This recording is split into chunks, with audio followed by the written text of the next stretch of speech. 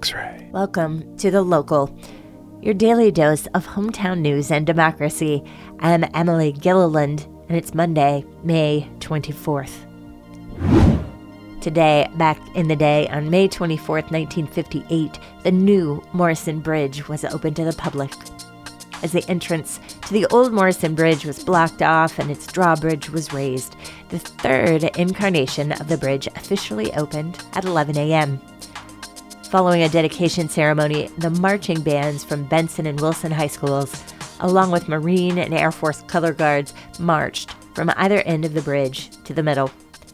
Meanwhile, fireboats shot arches of water, and 3 Delta-winged F-102 jets from McChord Air Force Base near Tacoma, Washington, flew overhead. The new Morrison Bridge was 760 feet long and could accommodate 6 lanes of traffic. Its clearance of the Willamette River was adequate for most river traffic, requiring it to be open less than once per day in an average month.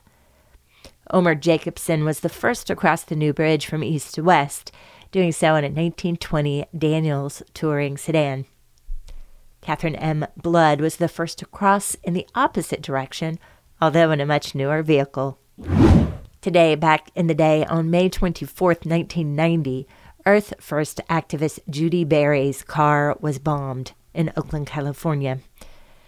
Berry and fellow activist passenger Daryl Cherney survived the explosion, but Berry suffered chronic pain for the remainder of her life from injuries sustained to her pelvis during the blast. Due to the remarkable support Berry had garnered in her campaign to save California's ancient rainforests, she had many enemies within the logging industry, having her car targeted for attacks more than once. Oakland police and the FBI initially blamed Berry and Cherney for the bomb, despite the fact that it was laid directly below the driver's seat. Berry and Cherney filed a civil rights lawsuit against the police and FBI to preemptively halt a COINTELPRO-style frame-up. It was later revealed that an FBI bomb expert had conducted a bomb school for police officers on the property of Louisiana Pacific Lumber Company just a month before the bombing took place. Berry persevered with her forest defense activism following the attack until her death from breast cancer at age 47 in 1997. The attempt on Berry's life remains an open case. Today, we'll start with your quick 6 news headlines, and we have an interview with Jonathan Moss from Bike Portland. X-Ray. First up, it's time for today's quick 6 local rundown. Governor Kate Brown has extended the deadline for Oregonians to pay back rent. After passing the Senate and the House, the measure was finally signed into law last week. Oregon renters now have until February 28, 2022 to complete past due rent payments. Previously, renters were expected to make those payments by July of this year. The new law also protects renters' futures from COVID-related setbacks. For example, landlords are prohibited from denying applicants for pandemic-era evictions or back rents. Furthermore, it bars landlords from reporting late payments to consumer credit agencies. In a statement, Governor Brown praised the new legislation and explained that, quote, "Thanks to a historic amount of rent assistance in Oregon, we have the resources to help families get back on stable financial footing." Importantly, though, this law will not forgive back rent or extend Oregon's eviction moratorium. As it stands, the eviction moratorium will still conclude on June 30th. And now, your daily dose of data. According to the Oregon Health Authority, 66,577 new doses of COVID-19 vaccinations were added to the state immunization registry over the weekend. This number mixes both previously unrecorded vaccinations as well as newly administered ones. That brings the total number of Oregonians who have had at least one vaccine dose to 2,164,594.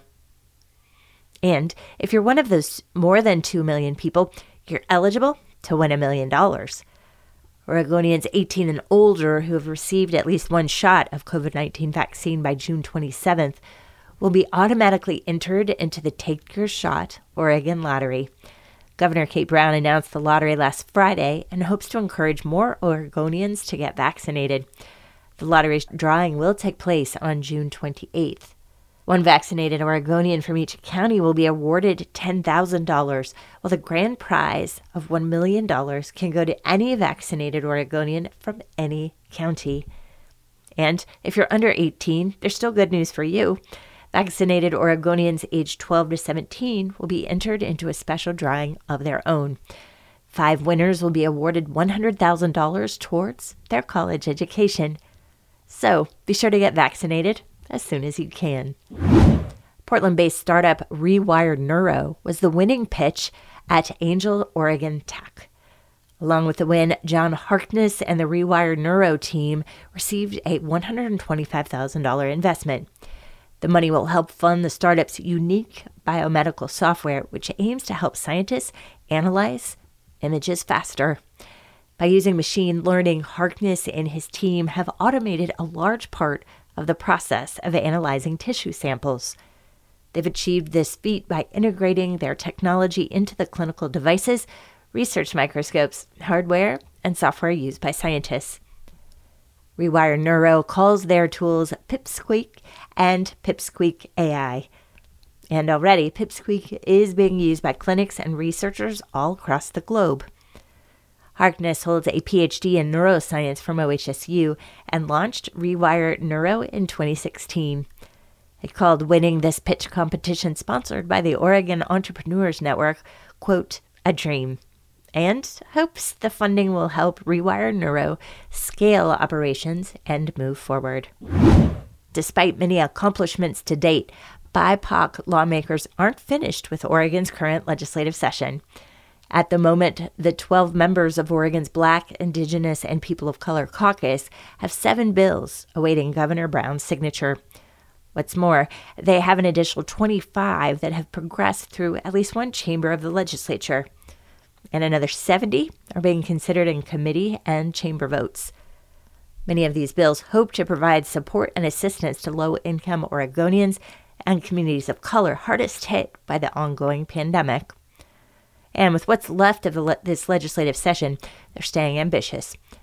One major effort is being led by Representative Con Pham and aims to promote policy around bias and hate crimes. Pham cited the 505% increase in hate and bias reports in the Asian American Pacific Island community this last year. Another push from the caucus comes from Representative Andrea Salinas.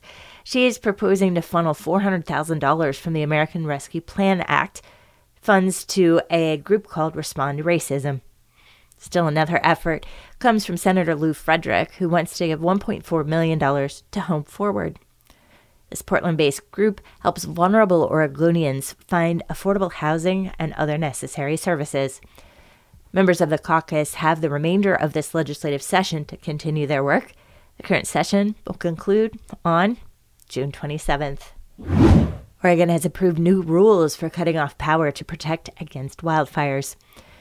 According to Commissioner Letha Tawney, the changes are designed to, quote, keep Oregonians safe by establishing criteria on how the utilities communicate about and coordinate during a public safety power shutoff. Ultimately, though, the decision to shut off all power is up to the utility company and is not guided by any official protocol or thresholds. According to one utility company, it's tough to create those kinds of guidelines. Usually, though, they're looking at weather conditions like extreme winds and severe drought. These new rules are temporary and come on the heels of the earliest opening of the state's wildfire season in more than 4 decades. However, the Public Utility Commission is working with utilities, public safety partners, and communities to continue and further develop permanent rules after these ones end in mid-November. Until then, if you're living in high-risk areas, you may need to prepare for power shutoffs in the coming months. Acclaimed director Kelly Reichardt is using Portland as the backdrop for her next movie, and they need extras. Reichardt has a history of setting her films in Oregon, but this will be her first one set in the Rose City itself. It's titled Showing Up and is being produced by renowned champion of independent film, A24. You may recognize the lead, Michelle Williams, as Jen Lindley from Dawson's Creek, or more recently as Charity Barnum from the Hugh Jackman-led blockbuster The Greatest Showman. And while Williams may be playing an artist in the film, A24 is looking for real-deal Portland artists to cast as extras in the movie. So, if you're 18 or over and looking to make a few bucks, you can make a profile at adamandthebackgrounds.com. Then be sure to follow up with an email to artschoolextraspdx@gmail.com. And that's today's Quick 6 Local Rundown. X-ray. Now, DJ Ambush and Morgan Jones speak with Bike Portland's Jonathan Maas about the recent push for ODOT to invest more funds into the renovation of Southeast 82nd Street after a string of fatal accidents last month. Lawmakers in Oregon are calling for new investments in safety upgrades on 82nd Avenue. 9 Democrats are leading the charge, and they have asked for $80 million to fund these improvements. Here to talk about this call for action in Southeast Portland, and specifically what it could mean for non-motorized commuters, is editor of Bike Portland, Jonathan Maas. Thank you for being here, Jonathan. Thanks for having me. Good to be here. Jonathan, there's been a lot of attention on 82nd lately. Ever since 2 or more people died on the road last month, there's a 5-mile-per-hour speed decrease and a $3 million commitment from the Oregon Transportation Commission. Are people hopeful that these steps will help? Yeah, I think it's a mixed bag. I think there is a lot of hope in the community because it feels like something's different this time. But since people have been just clamoring to make 82nd safer for so many years, I think there's a little bit sort of let's wait and see if this is real this time. I have I have very limited knowledge of how unsafe 82nd has been. Yeah, well, if folks don't know, it's actually a state route 213. So it's one of those what they call an orphan highway. So it's owned by the state of Oregon, right? So it's not even owned by the city of Portland, and ODOT just has different ways of managing streets. They're much better at dealing with freeways, and that's how they treat 82nd. So it's not a really nice place to try to walk on. Certainly, you rarely see people biking on it. It's not a nice place to drive on. It's in terrible shape. It needs a lot of investment to sort of bring it up to, let's say, modern standards. Essentially, ODOT's just forgotten about it, right? Because they're more interested in Interstate 205 and Interstate 84. So the thing is, people have been dying on that street for a long time. People have been getting hurt. People held hostage by this big, massive road that just splits neighborhoods. It's really an evolving neighborhood. There's a lot of restaurants, as everybody knows. So, it's not a nice place to be for anyone. And, the city of Portland's estimated it would take about $180 million to bring it up to the standards that they would need to take it over. So that's a lot of what this push is for, is people saying, let's transfer the road from the state to the city. The city of Portland is much more sort of innovative and progressive when it comes to dealing with streets, and there's a lot of things they would do to it in terms of managing 82nd that are a lot different than the way ODOT is managing it. So this transfer is something both parties want. The city of Portland wants it. ODOT wants it. The only thing is the city of Portland doesn't want to pay the $180 million to bring it up to good conditions. And we're not seeing ODOT, like you said in the intro, ODOT's put $3 million on the table. They haven't, really funded it at the state level like it needs to be funded to make that transfer happen. So 9 lawmakers pushing for more funding from ODOT called that $3 million embarrassingly inadequate to meet urgent safety needs. What kind of upgrades could that extra funding bring to 82nd? Right. Well, it's not that ODOT's only put in $3 million. They have been putting in millions of dollars over time. Again, there's just been community outcry for many years. But what ODOT does, it gets back to the management, is they're just not really able to sort of fundamentally change how the street's used and how it feels. They like to put in a sign here, a little flashing crosswalk here. But if people are going 35, 40 miles in a big truck flying down 82nd, a little bit of pain on the street's not going to do much. And that gets back to the management thing. So $3 million and the other investments ODOT's making, they may upgrade a signal to make sure that the pedestrian sign is working. They may put in a median so that it's a little easier to cross. They can kind of what ODOT does is they kind of just trim the bush around the edges when really the whole thing needs to be torn out and something else needs to be planted there. So it is embarrassingly little amount, and it's just been great to see these some engagement from these state lawmakers, several of whom live right on the 82nd corridor. One of the people calling for the $80 million and really calling for change here is House Speaker Tina Kotek, who's not only one of the top lawmakers down in Salem, but she's also on the Ways and Means Committee, which is the budget setting committee essentially down in Salem. That's going to decide where I think $780 million of federal money is going to go in the next couple of weeks here. So there is, I think a little more hope than usual that this request might actually result in some real investment and change in 82nd. Race is playing into this discussion too. 82nd touches some of the city's most diverse and historically underfunded areas. How is this factor playing into the conversation? Well, it definitely is. For one thing, one of the lawmakers who's really been at the front of this and been the real champion is Representative Con Pham, who lives there, obviously an Asian American person. And like you said, there are some of the most diverse census tracts in Oregon right alongside this road. And it continues a trend of that we've seen in transportation for a long time, where you see disinvestment in places where there's more people of color and people with different lower incomes. So it's definitely a factor. And the letter that was written by the lawmakers requesting the $80 million, you'll notice if you read that, they put that front and center. They pointed out that this disinvestment is harming people of color, Portlanders of color, and lower income people more than other folks. And this is the trend, right? Those are the folks that aren't necessarily the ones down in City Hall. They're not the ones that are able to come to meetings and necessarily speaking up about the problems, but they're the ones impacted the most by the lack of safety on 82nd. Ambush doesn't know how dastardly 82nd is, but I do, and it is a terrifying street to drive on. Like the potholes are wild, and he's right. The sidewalks are just they're inadequate. You don't see people biking. What are how are the Portlanders that do bike, the cyclists, how are they feeling about this?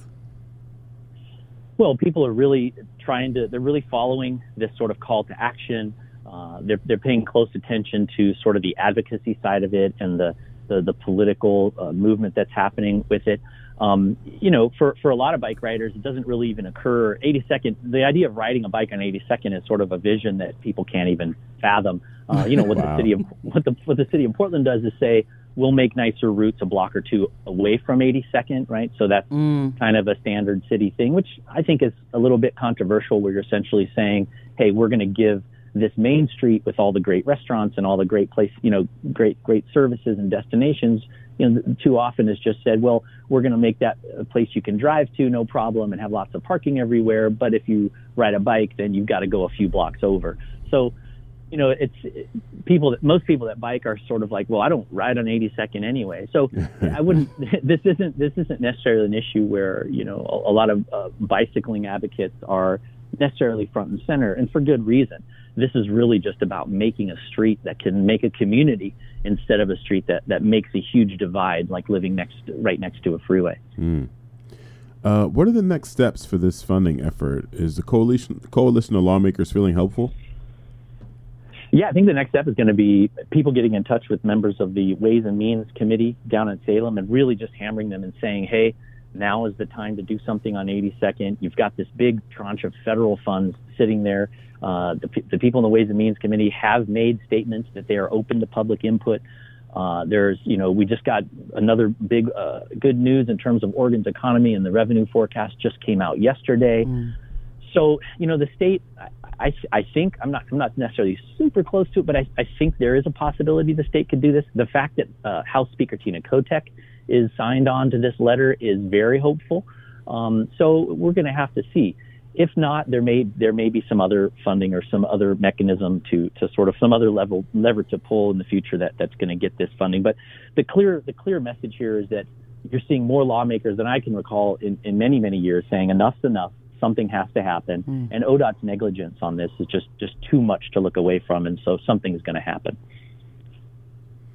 That's I am hopeful. Same. I am hopeful. What can X-Ray listeners do to get involved, Jonathan? I think you can pay attention to Bike Portland. We'll be covering it pretty closely.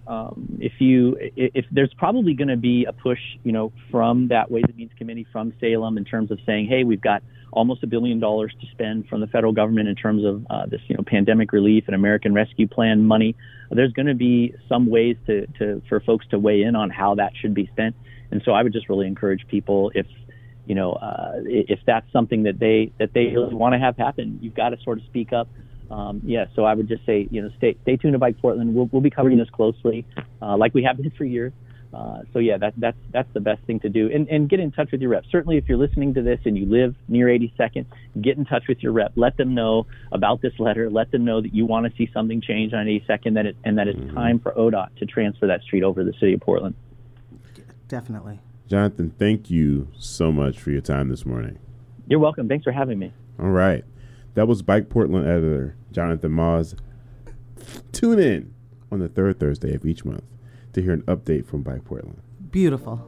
Thanks to Jonathan for joining The Local, and thank you for listening to The Local, your hometown in just about 30 minutes. And thank you, Democracy. We'll talk to you tomorrow. X-Ray.